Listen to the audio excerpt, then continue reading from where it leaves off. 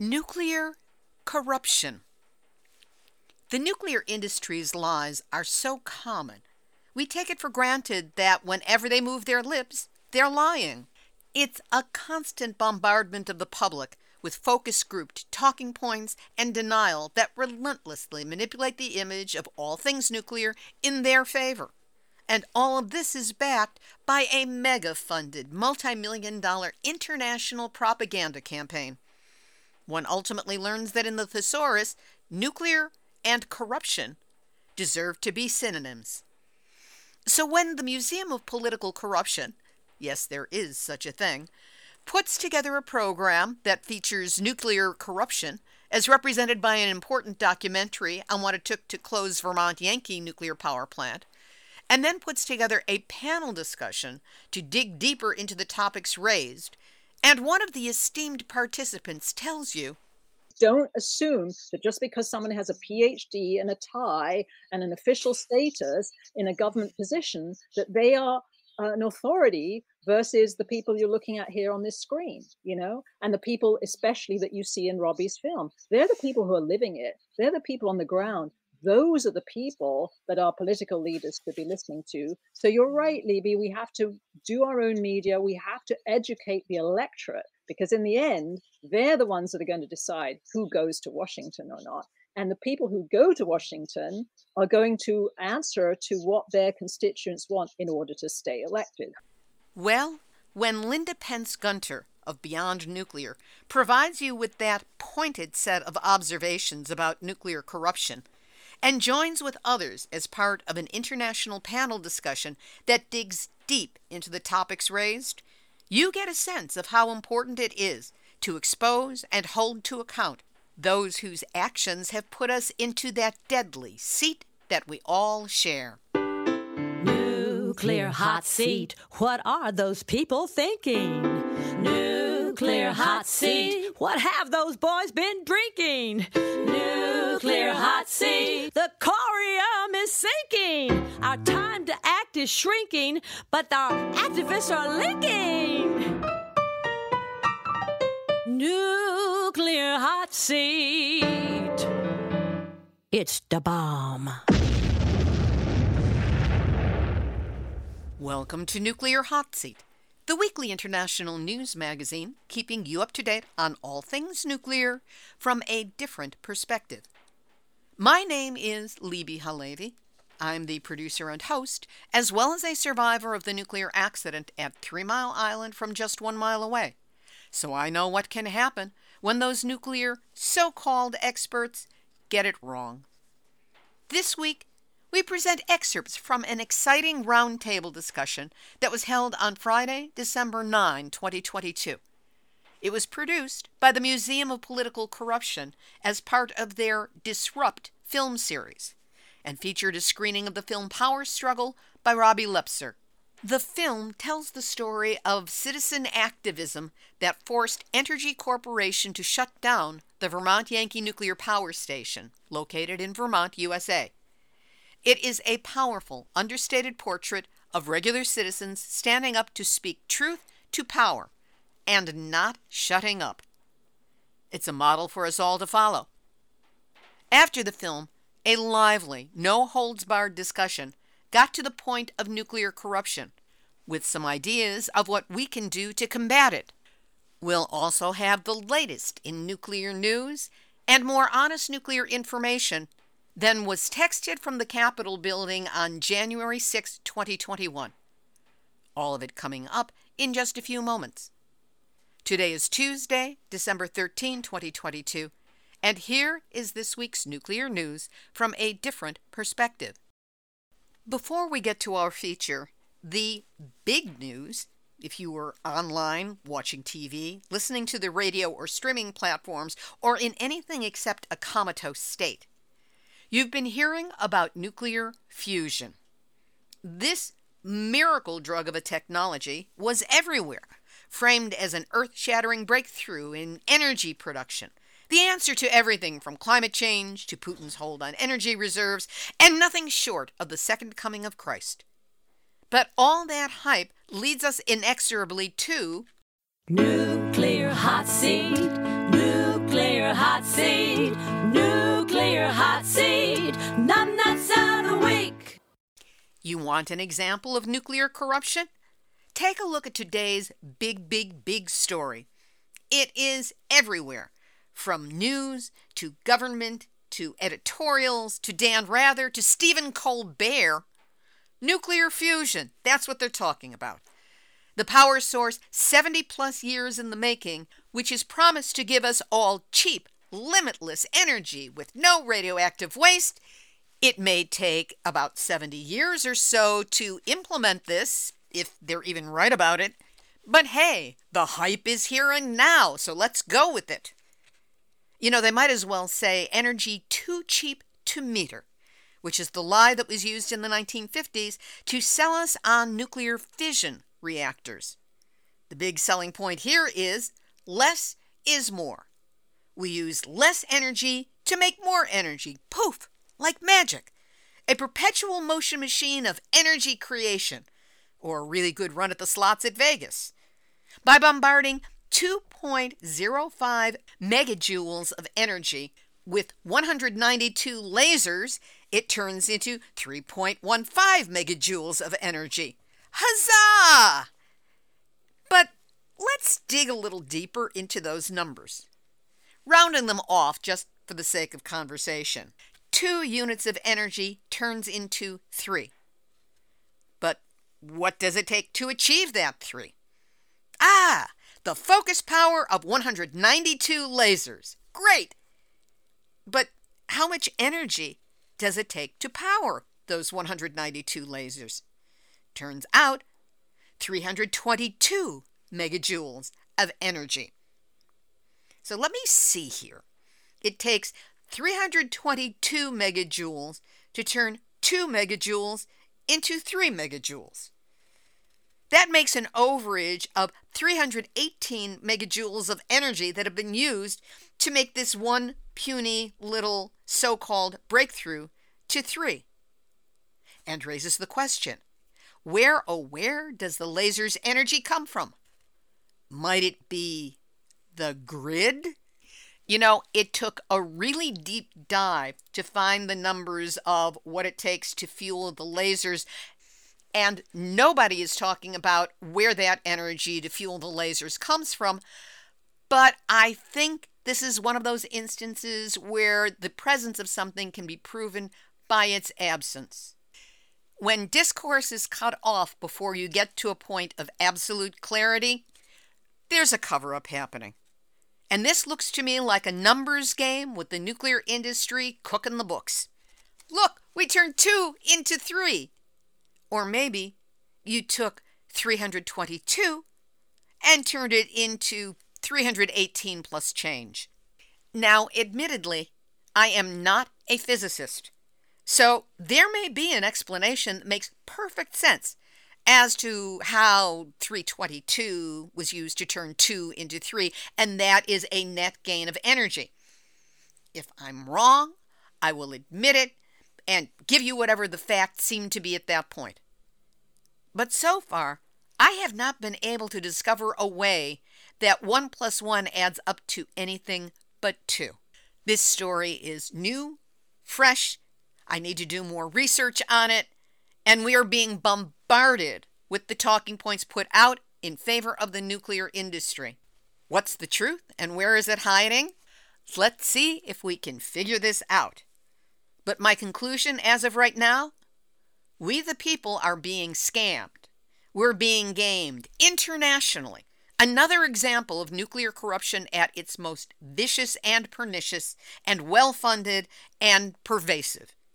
And that's why all of you who are behind this tsunami of propaganda on nuclear fusion as the greatest thing since sliced bread, you are this week's Nuclear Hot Seat, Numbnuts of the Week. Now here's this week's special feature. Sometimes I'm asked to participate in an event, and the results are so compelling, I have to share them with you. That's the feeling I was left with after both moderating and participating in a roundtable discussion held on Friday, December 9, 2022, on the Museum of Political Corruption's Disrupt film series, specifically their screening of the film Power Struggle by Robbie Lepser. The film tells the story of the citizen activism that forced Entergy Corporation to shut down the Vermont Yankee Nuclear Power Station in Vermont, USA. To fill in how Entergy's corruption and lies figured into the battle, the museum provided a free screening of the film and the roundtable discussion. Participants included Robbie Lepser, director of Power Struggle, and an accomplished director whose critically acclaimed feature-length and short documentaries about contemporary social issues, grassroots activism, and multicultural themes have been broadcast by CNN International, NHK, Canadian Broadcasting, HBO Cinemax, CNN, and more. Tony Klein was a Vermont state representative for 14 years, from 2002 to 2016. He served on the House Committee of Natural Resources and Energy for 12 years, and that's the committee responsible for oversight of the majority of issues pertaining to the Vermont Yankee Nuclear Power Plant. And Linda Pence Gunter is the international specialist at Beyond Nuclear. She writes for and curates Beyond Nuclear International and was a journalist for 20 years, principally with Reuters and other print and broadcast media. She now contributes regularly to Nuclear Hot Seat with The Hot Story. What follows are highlights from the panel discussion, which ran a full 90 minutes and was recorded on Friday, December 9, 2022. We started with the director, Robbie Lepser. What first led you to make this film? Well, when I first heard that the Vermont legislature was in the very unique position of really being the only legislature in the country that had the authority to make a decision about the future operation of a nuclear power plant, I became really interested as a documentary filmmaker to make a film about this, because showing the process of how a decision like this gets made and how do citizens have input into a decision like this that affects their very lives. I was living at the time 18 miles away from the Vermont Yankee Nuclear Power Plant, just over the border in Massachusetts in a small town near the Connecticut River. And if there was ever a major release of radioactivity at Vermont Yankee, my community and the communities all around me would be affected. So I wanted to find out what was going on in terms of the dangers at this aging, problem-plagued nuclear power plant, and how citizens could have an impact on those decisions. So I started filming at a time when it was very unclear what was going to happen in terms of how would the Vermont legislature vote on this future relicensing of this nuclear power plant. How would the federal government react? How would the corporation, the Entergy Corporation, which is a huge corporation running Vermont Yankee, how would they react as well? And most importantly, how would the citizens, the grassroots citizens of Vermont, how would they express their voice, and would their voices be heard, and could they make change? Could they affect the outcome? And so I had no idea when I started what the outcome would be. It was 5 years of filming, lots of twists and turns to the story. And to me, this is really a story about democracy in action.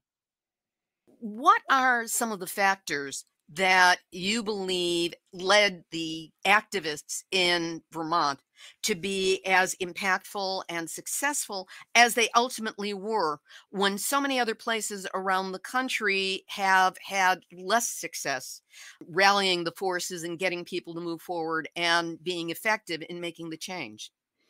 Well, first of all, there's been grassroots anti-nuclear groups in Vermont fighting Vermont Yankee since even before it was built. So this is a multiple decades long campaign of organizing.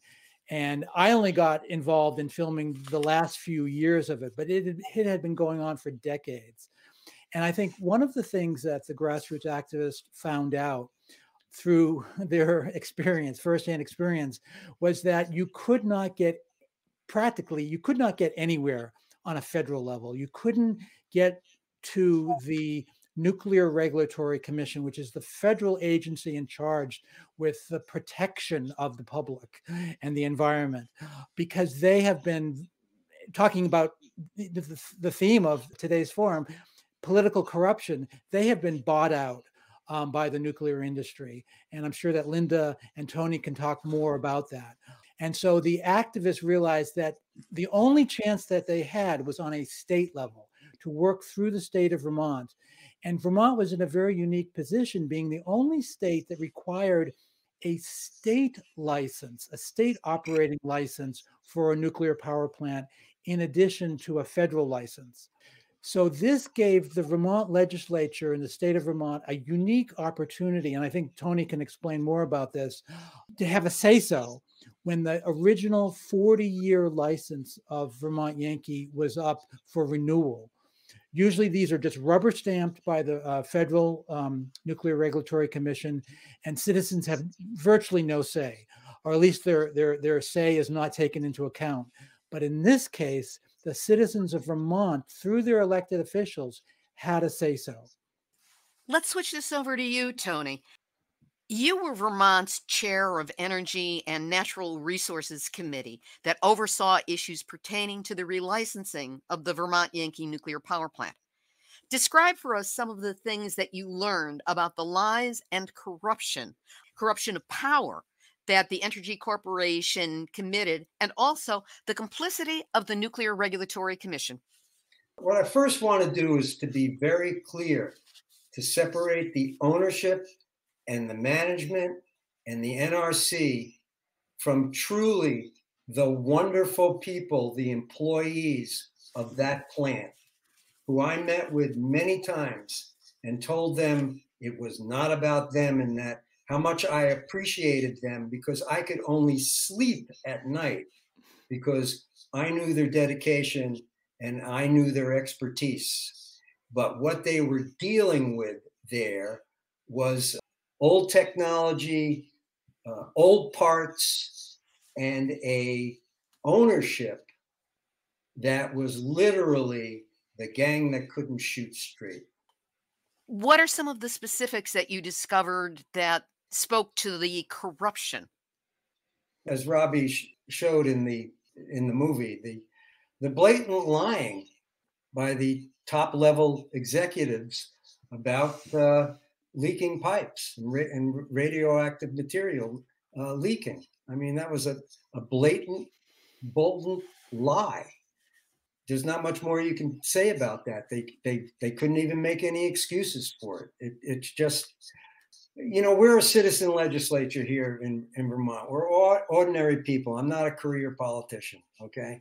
But when I discovered that I could go mano a mano with these people, nose to nose, toe to toe, that they were ridiculous. They were so inept in what they were doing. They had never, ever experienced a state like Vermont. They were used to most of their plants are in the South.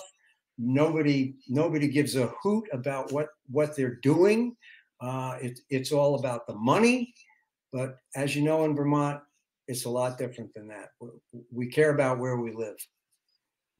In the battle to shut down Vermont Yankee, what were some lessons or what were some actions that were taken by the citizens that perhaps would translate to be useful in other locations, in other states?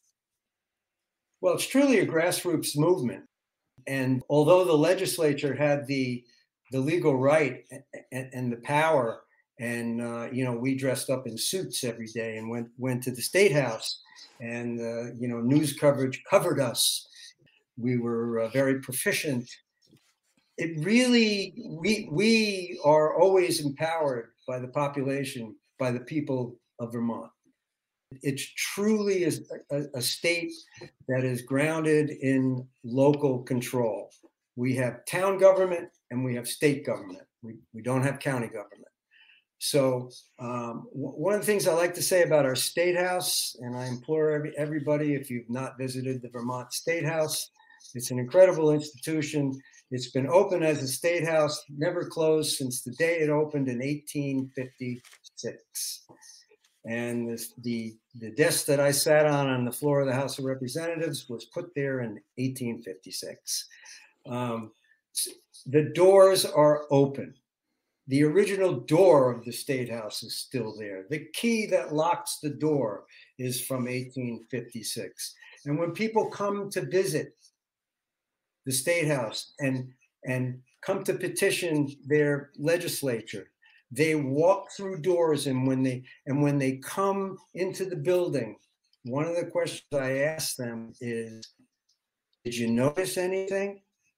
And they go, "No, what do you mean?" And I said, "You didn't go through any metal detectors. There's no security. This is the people's house." So there's really no difference between the public that's out in the street and the public which becomes the state legislature. So we are empowered by our neighbors. We are empowered by what they do. It doesn't fall on deaf ears. When you've got hundreds of people who are marching across the state and up and down the state to shut Vermont Yankee down, 150 state representatives, 30 senators, the governor and the lieutenant governor, and everybody else who's an elected official pays attention. That's a unique situation when it comes to state governments and their relationship to the nuclear industry and nuclear power plants around the country. Linda, you're someone who has been working within the anti-nuclear movement for a very long time. How important do you think protests like the one portrayed in Power Struggle are? They're absolutely essential. I think the first thing that leaps to mind is the famous, Margaret Mead quote about "Never doubt that a small group of thoughtful, committed citizens can change the world. Indeed, it's the only thing that ever has." I mean, and you saw in that trailer, Frances Crowe, who was already in her 90s then, who at some point was asked, "Well, how many times have you been arrested?" And she said, "Not enough." And that's absolutely the center of that film, is the power of protest, whether it's about this particular issue or another. The other thing that sprang to mind was actually a quote from Howard Zinn, the famous social historian, who and this was actually in a different film, also about a protest. It's called Lovejoy's Nuclear War, and it was about Sam Lovejoy's one-man protest against the threatened nuclear power plant in Montague, Massachusetts. Howard Zinn testified at his trial. And afterwards, he said, and I read this: "Far more violence to human life has been done in human history by people obeying the law than by people breaking the law." And so sometimes, what he was saying is that sometimes you have to break the law to protect life, liberty, and health. And that's the commitment that was made in Vermont by those protesters. And I have to say that, I remember the one and probably only time that in Vermont that we protested Bernie Sanders, who was then a House representative for Vermont, who supported the transfer of low-level nuclear waste in a compact from Vermont to Sierra Blanca, poor, largely Hispanic community in Texas. And we protested that, and with bread and puppets, and people got arrested. And, it was probably the first and last time that we protested anything that Bernie Sanders did. But we had to, you can't assume that anybody is going to be on target all the time. You have to hold all your politicians accountable, I think, no matter who they are. On the subject of political corruption, we saw some major scandals break in 2020 around bribery, corruption, and racketeering in 3 states with nuclear power projects at the center of them. Can you briefly describe to us what they were and what happened? I was thinking at the opening when Bruce was doing his Hall of Shame that we could add a few more candidates to that list right away, most particularly from these 3 states. So in Ohio and in Illinois, it was a case of political corruption fueled by the nuclear power industry. Both of them involved speakers of the House. In the case of Ohio, a Republican. In the case of Illinois, a Democrat. And what went down in Ohio was really breathtaking. I'll try to make this concise, but it was sort of like a movie in a way. So the Speaker of the House, Larry Householder, was in receipt of $61 million of dark money, he and 4 other co-conspirators, which was funneled to him by something called Company A, which was almost certainly First Energy, in order to get a subsidy bill, a $1.5 billion bill, through the House to bail out Davis, Bessie, and Perry nuclear power plants in Ohio. This $61 million was used, it was described as the biggest criminal racketeering conspiracy in Ohio history. It was investigated by the FBI and the US attorney, who described it as likely the largest bribery money laundering scheme ever perpetrated against the people of the state of Ohio. And this money was used, A, to make sure that Householder retained the speakership of the House, B, to fund campaigns, to make sure that the House was loaded up with people who would then vote for this huge subsidy for First Energy. And then it was also used to try and interfere with efforts to rescind this bill, including beating up people on the streets and running very curious campaigns, ads suggesting that the Chinese were coming to take over your brains, and all sorts of crazy stuff. And of course, this all went down in flames, and Householder's due to go to trial actually in January, although since then he's now been actually caught in some sort of pay-for-play sports betting scandal as well. So evidently undeterred, went on to new levels of corruption. And in Illinois, it was Mike Madigan, a very long time, very well-respected Democrat leader, Speaker of the House, who took money from ComEd, the utility there, in exchange for favorable legislation. And this money was given to friends of his as actually jobs. They were given jobs that they never really had to do anything at all for, but they got all these nice fat salaries from ComEd. So he's been indicted by a federal grand jury, again, on a huge level of racketeering, bribery charges, soliciting and receiving personal gain.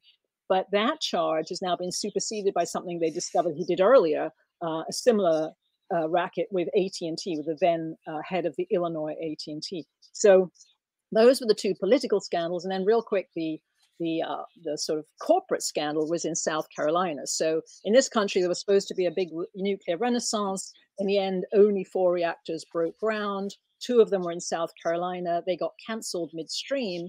And the head of the utility, the heads of the utility, Scana and Westinghouse, which was the manufacturer of the reactors, have all been also held accountable. One of them is facing 16 felony counts. So again, bribery, corruption, misleading shareholders, fleecing the public, and so forth. And again, one of them has actually already gone to jail. Another one has a trial pending. So it just, I feel like nuclear power is just not compatible with democracy. And I think lastly, we have a huge problem in this country about money in politics. The amount of money that is spent to elect people and then keep them elected and then re-elect them just sets up this possibility of corruptibility. And unfortunately, we have a very lot of weak people who gain public office who are more than happy to take these kickbacks and line their own pockets and their friends' pockets. And that's exactly what we saw go down in Ohio and Illinois. Thank you for that. And let's throw this open to all of you to just jump in. What is it about the nuclear industry that makes it so hard to fight against? Well, I could go on, but I feel like I've been talking for the last 10 minutes. But I think, there's a huge amount of political power and financial power, especially at the federal level on Capitol Hill. And it's sort of an entrenched status quo, in many ways, like the tobacco industry was, in the way that the fossil fuel industry is. I mean, you could ask the same question, like, why haven't we done something about climate change? By now, we should have, right? But the stranglehold that these companies have on our political system, I think, is really, really pronounced. And then the other thing, I think, in the case of nuclear power, is that it's inextricably linked to the weapons sector. And it's the nuclear weapons sector is completely dependent on a continued flow of personnel, expertise, and know-how from the civil sector and also money. And so it's essential, and that's sort of in writing, that it's essential that the civil nuclear power industry not collapse, because that would impact the nuclear weapons industry in a significant way. So there's a huge amount of impetus there to do everything possible to keep the nuclear power industry alive, even while its finances are awful. It's clearly the least economical way to turn our lights on. It has no function for climate change, because it's too slow, too expensive. You could get far greater carbon reductions for the same amount of money faster by closing nuclear power plants and putting all that money into renewable energy and energy efficiency. So that leaves you really with only one explanation, which is that it's part of the military industrial complex and it must be preserved at all costs. So that would be, one of the reasons, I would say. Mm. It's also the fact that without the federal government, there is no nuclear power industry. The federal government guarantees Wall Street 100% of their investment for every plant that's built. The federal government, through the Price-Anderson Act, insures the plants up to, I can't remember, it was 100 or 200 million of the first incident. And the federal government is responsible for their garbage.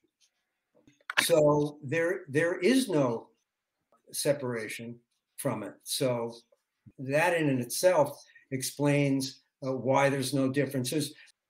There's another connection also. You've got, and I don't disparage any of them, they're wonderful people, they're wonderful employees, but most of the folks who operate nuclear plants came from the military. So they were trained by the federal government.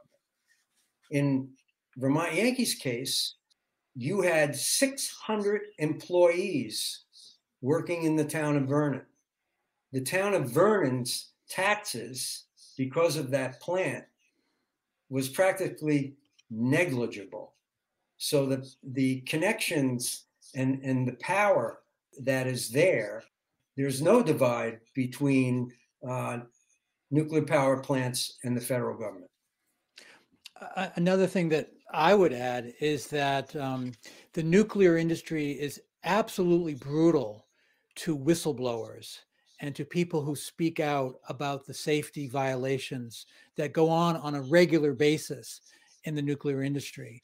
And in my film Power Struggle, I profile one of those whistleblowers, Arnie Gunderson, who was just doing his job. He was in the nuclear industry for 20 years as a nuclear engineer. He oversaw scores of projects around the country. And when he was working for a nuclear services company in Connecticut, just doing his job, and he was reporting a safety violation, he was immediately fired by his company president, who then blacklisted him from the nuclear industry and then turned around and sued him for speaking out about the safety violations and the treatment of whistleblowers when he testified at the Connecticut state legislature. And so this is done as a message to other nuclear workers to not blow the whistle. And so as a result, there's literally a handful, literally one hand of former nuclear engineers and insiders from the nuclear industry who are willing and brave enough to speak out because of their brutal treatment.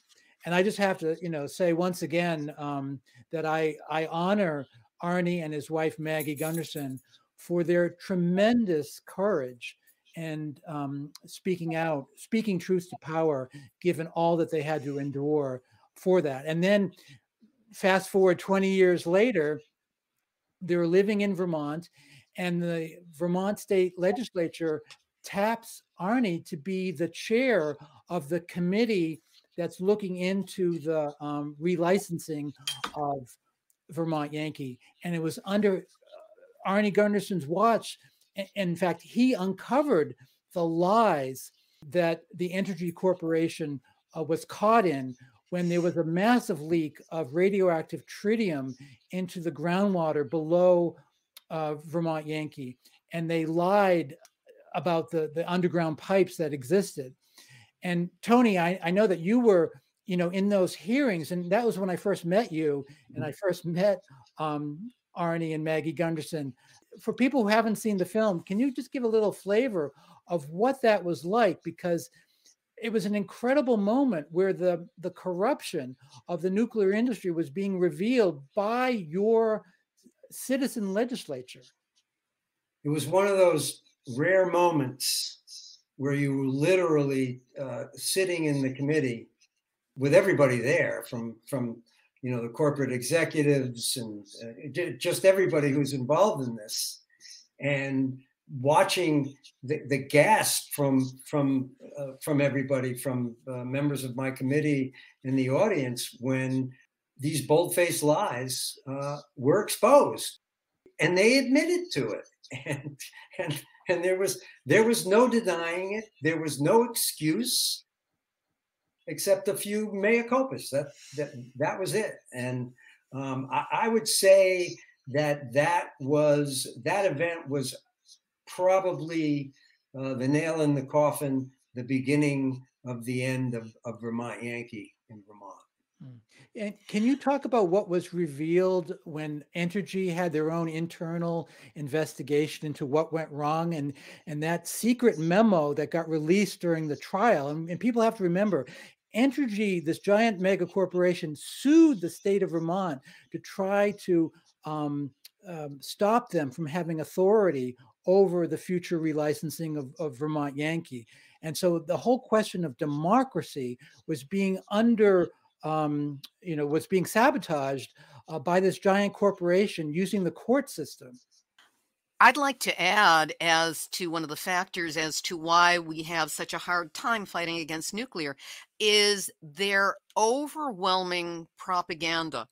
That they have World Nuclear News, they have their own press people. There's this constant barrage of talking points and stories that are readily usable by the media that can just be picked up and dropped in without any questioning of the material that's in it. So their talking points, which they go through focus groups, they do testing, they see if it works in one part of the country, they'll use it in another part of the country. They are constantly moving forward on this. They're controlling the media discourse because they have such a flow of information. What we have are the occasional dedicated filmmakers like Robbie, and there are other films that have been out in the recent past. We've got Nuclear Hot Seat. We've got our newsletters that go out. Certainly Beyond Nuclear is a great source of that. And there are others as well. But we don't have the media reach and the media push, or at least we haven't figured out a way to coordinate the few voices we do have into something larger. And because we don't have a strong, regular anti-nuclear drumbeat going out into the media, people are not necessarily hearing it. We will continue with this week's feature and many more questions to the panel of experts in just a moment. But first, Merry Chana Krista Kwanzaa Solstice Ramamas. It's the holiday time of year. Chana Krista. Okay, you've got the idea. It's the holiday gift-giving season, and time to remind you that Nuclear Hot Seat runs on donations, your donations. And not just for the holidays, but to celebrate some real milestones in Nuclear Hot Seat's history. Next week is going to be a real celebration. It will be episode number 600. That's 1 a week since June 14 of 2011. We'll have more information on recognition of my Nuclear Free Futures Award for Education. And here's a huzzah that impacts you too. Nuclear Hot Seat is now officially a 501c3 not-for-profit corporation. That means that just in time for this holiday gift-giving season, your donations to Nuclear Hot Seat are tax deductible. And what do you get for your donations? A weekly program that looks through the lies and trickery of the nuclear industry to report ongoing, evolving nuclear truths that the industry would rather you not know about. News, interviews, numbnuts, the hot story, all of it goes towards giving you a picture of what's going on in the nuclear industry, as well as what activists around the world are doing to fight back, push back, and shut them down. We can't do it without your support. That means a donation or a recurring donation of any amount. And now it's tax deductible. So help us keep going with a donation of any size. Go to nuclearhotseat.com, click on the red donate button. From there, it's easy. And know that however much you can help, I'm deeply grateful that you're listening and that you care. So here's part 2 of the roundtable discussion on power struggle and nuclear corruption, as well as our audience Q&A. A final point that I want to get to before we open this up to, questions from the viewers, and that is, how do we get nuclear power on the radar of normal people, regular people who are out there, and help them to understand how crucial this issue is, not just now, but for more than the foreseeable future, for the unforeseeable future. How do we get people involved, concerned, especially young people, on this issue? It's a big challenge, I think, Libby, and it's partly, what you're doing, which is you make your own media, because as you've rightly pointed out, the establishment media tends to just buy the party line of the nuclear power industry and parrot it. And that's what we hear, perfectly prominent, sensible Democratic senators like Cory Booker and Sheldon Whitehouse, who are pro-nuclear evangelists, and are just sort of trotting out what they heard. We have to do everything for climate change. It's here now. It's good. It's low carbon or zero carbon. And we don't get to sit down and have a glass of wine with them. And, we don't have access. And I think the media is the same way.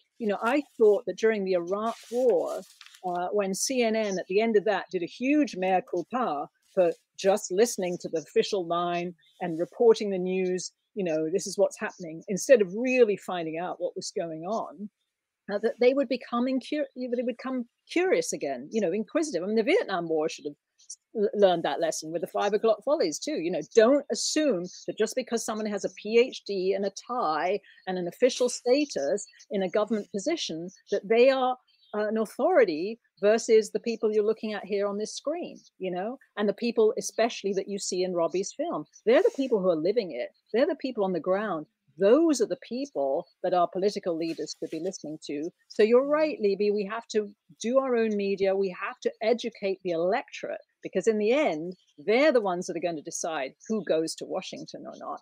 And the people who go to Washington are going to answer to what their constituents want in order to stay elected. Am I cynical? A little bit, but that's the deal, right? And so if we can bring the grassroots into a position where they hear from us more often, and I'm always telling people this, write letters to the editor, do your own op-eds, get on radio shows, call in. We sit around moaning far too much. We need to do more, all of us, in terms of getting the word out, making films, doing podcasts, doing shows like this, doing newsletters, and getting into as many media outlets as you possibly can.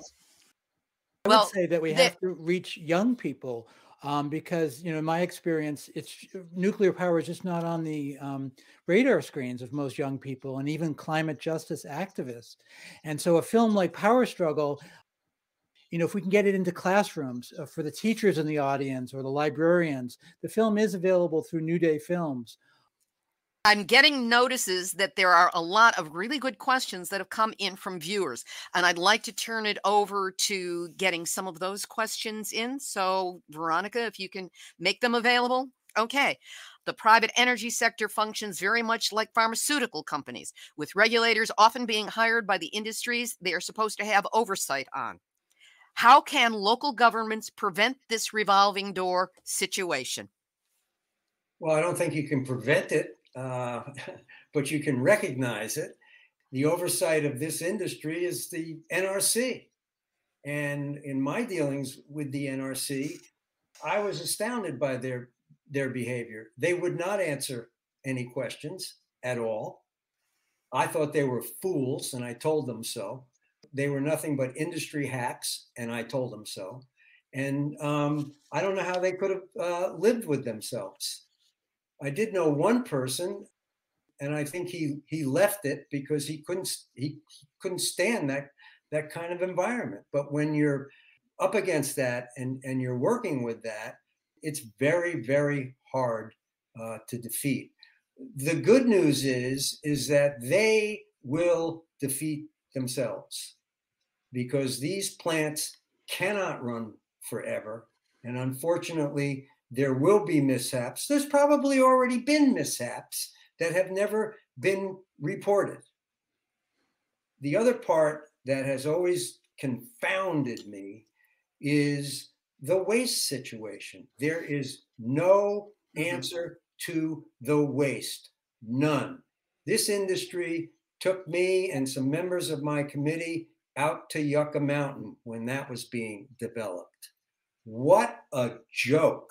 It was a $13 billion joke at that point, and that was 15 or 17 years ago. It was literally a hole in the ground that these folks lied to the citizens of Nevada that it was airtight and safe and no leakage. And of course, Senator Harry Reid found out that there absolutely was water leakage there, and that was the end of that.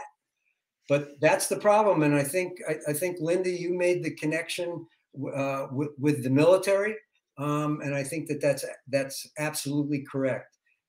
For example, if you had the military operating a plant, I would feel much better about it. It would operate way, way more efficiently and better, but it would be so cost prohibitive that it's just not worth it.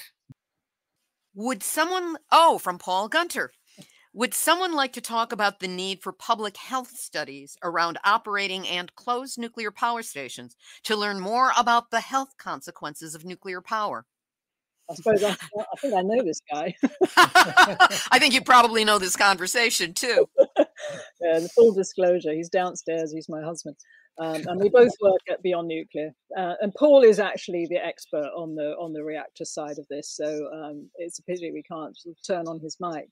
But actually what he's referring to, there was a move to have. So the National Academy of Sciences did set up some protocols through, unbelievably, the Nuclear Regulatory Commission. And I can tell you, Tony, that you can start to wince right away when you hear that and suspect what might have happened. Because several years went by, a lot of money was spent on setting up study protocols to look at, I think it was 7 sample sites, 6 nuclear power plant sites and Erwin, Tennessee, which manufactures fuels for nuclear reactors, to see what the cancer rates might be.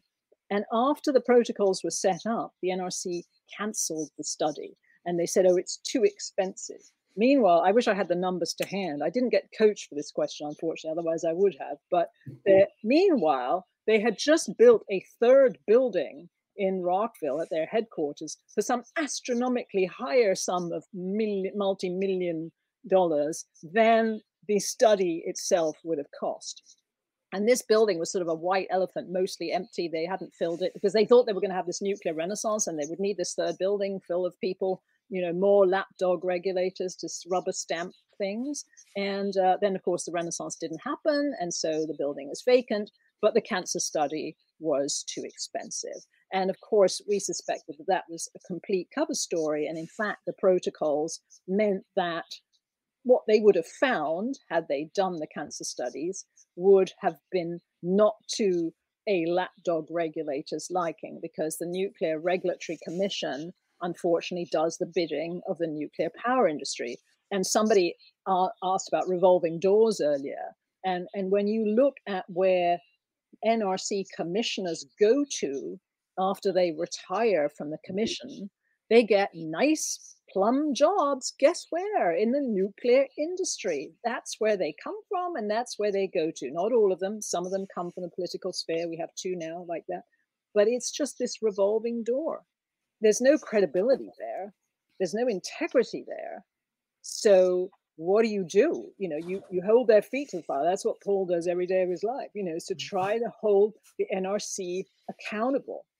And so we are actually in the midst of trying to fight back and say, look, there must be, it's incredible there's no cancer study in this country around nuclear power facilities. Incredible. A country with 93 operating reactors still. the most of any country in the world. And so we are pushing to try and get that reinstated, but not under the auspices of the Nuclear Regulatory Commission. About 2 weeks ago on Nuclear Hot Seat, I interviewed Joseph Mangano, who is an epidemiologist, and his group is Radiation and Public Health. And he is currently doing epidemiological studies into what are the cancer rates in the counties around various nuclear sites, nuclear contaminated sites that we know about.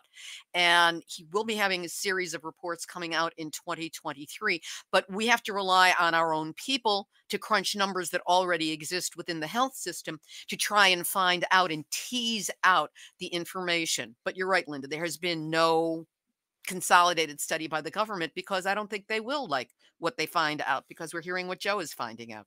Robbie, you had something you wanted to add? Yeah, I know of actually 2 studies that were done by the state of Massachusetts Health Department. I think it was in the 1980s around the Plymouth nuclear power plant. And they found a significant increase in leukemias, in particular childhood leukemias, within, I think, a 5-mile radius of the Plymouth nuclear power plant in Massachusetts on Cape Cod Bay. And then there was another study done in Germany that also found the same thing, that there was a significant increase in leukemias within a 5 to 10 mile radius of nuclear power plants. There's been actually dozens of studies. I mean, that kick study that you were talking about, Robbie, in Germany, sort of kick-started this whole thing in a way, although the Plymouth one was earlier. And so that's been replicated, and there's been a meta-analysis done actually by Dr. Ian Fairley in the UK to sort of have a look at all these studies, because one of the things that, of course, they tried to do was say, well, it's just statistically impossible. The amount of radiation that's routinely released by these nuclear power plants could not cause these spikes in childhood leukemia the closer these children live to the plant. But one of the theories also is, and this is one of Dr. Fairley's hypotheses, is that when nuclear power plants shut down for refueling, there is a burst of radioactivity that's released, a much higher dose than just day to day. And it's possible that when these bursts happen, that's what triggers these leukemias. But it's consistent across, I think there's 60 plus studies now around the world. So it's consistent, and children and women and pregnant women are much more vulnerable. And so, we feel like, women should know, especially women who plan to or having children, you should not live within 5 miles of an operating nuclear power plant. And you certainly should not have an elementary school across the road from Vermont Yankee. Recent Supreme Court rulings over sensitive issues like abortion have pushed for more state autonomy over these issues. The documentary talked about how Vermont was the only state to issue state licenses for nuclear operations.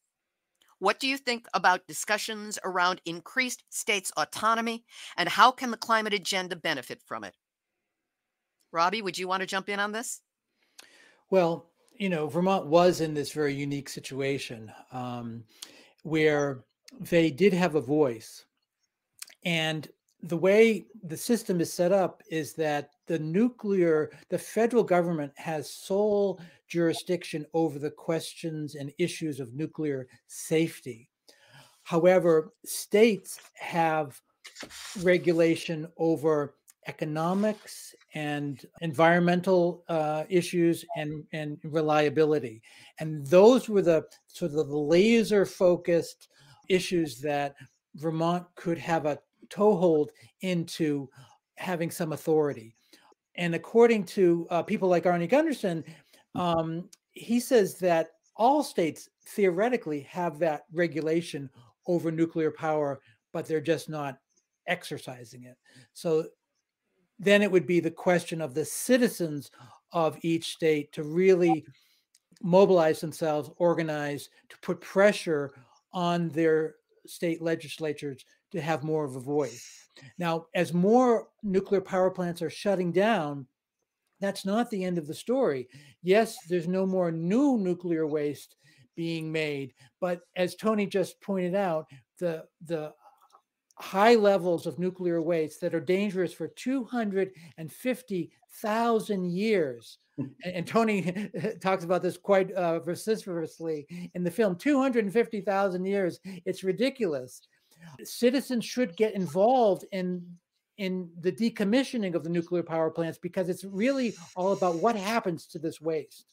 And this waste there are now proposals to create what are called interim waste storage sites in New Mexico and Texas in particular, nearby indigenous communities and Latino communities. So it's also an issue of that affects people of color. And so alliances could be made between environmental activists, communities of color, indigenous communities, and just other local communities to raise a voice about what happens to this waste, because it's going to affect us all. And if there's proposals afoot to transport this waste across the country to Texas and New Mexico, and that would create what are called mobile Chernobyls.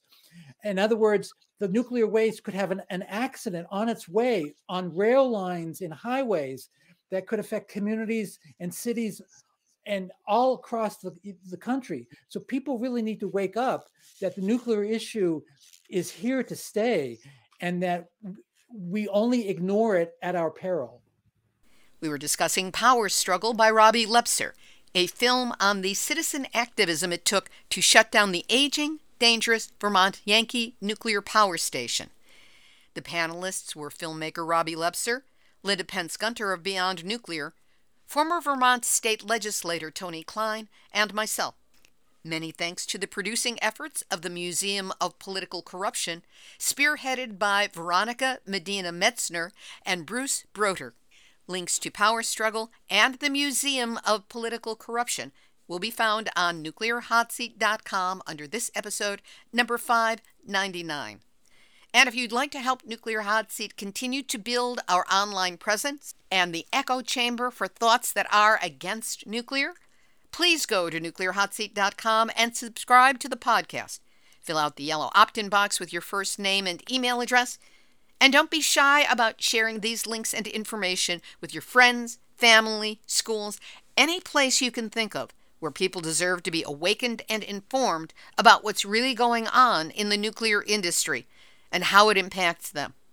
And a reminder that next week's show will be Nuclear Hot Seat number 600.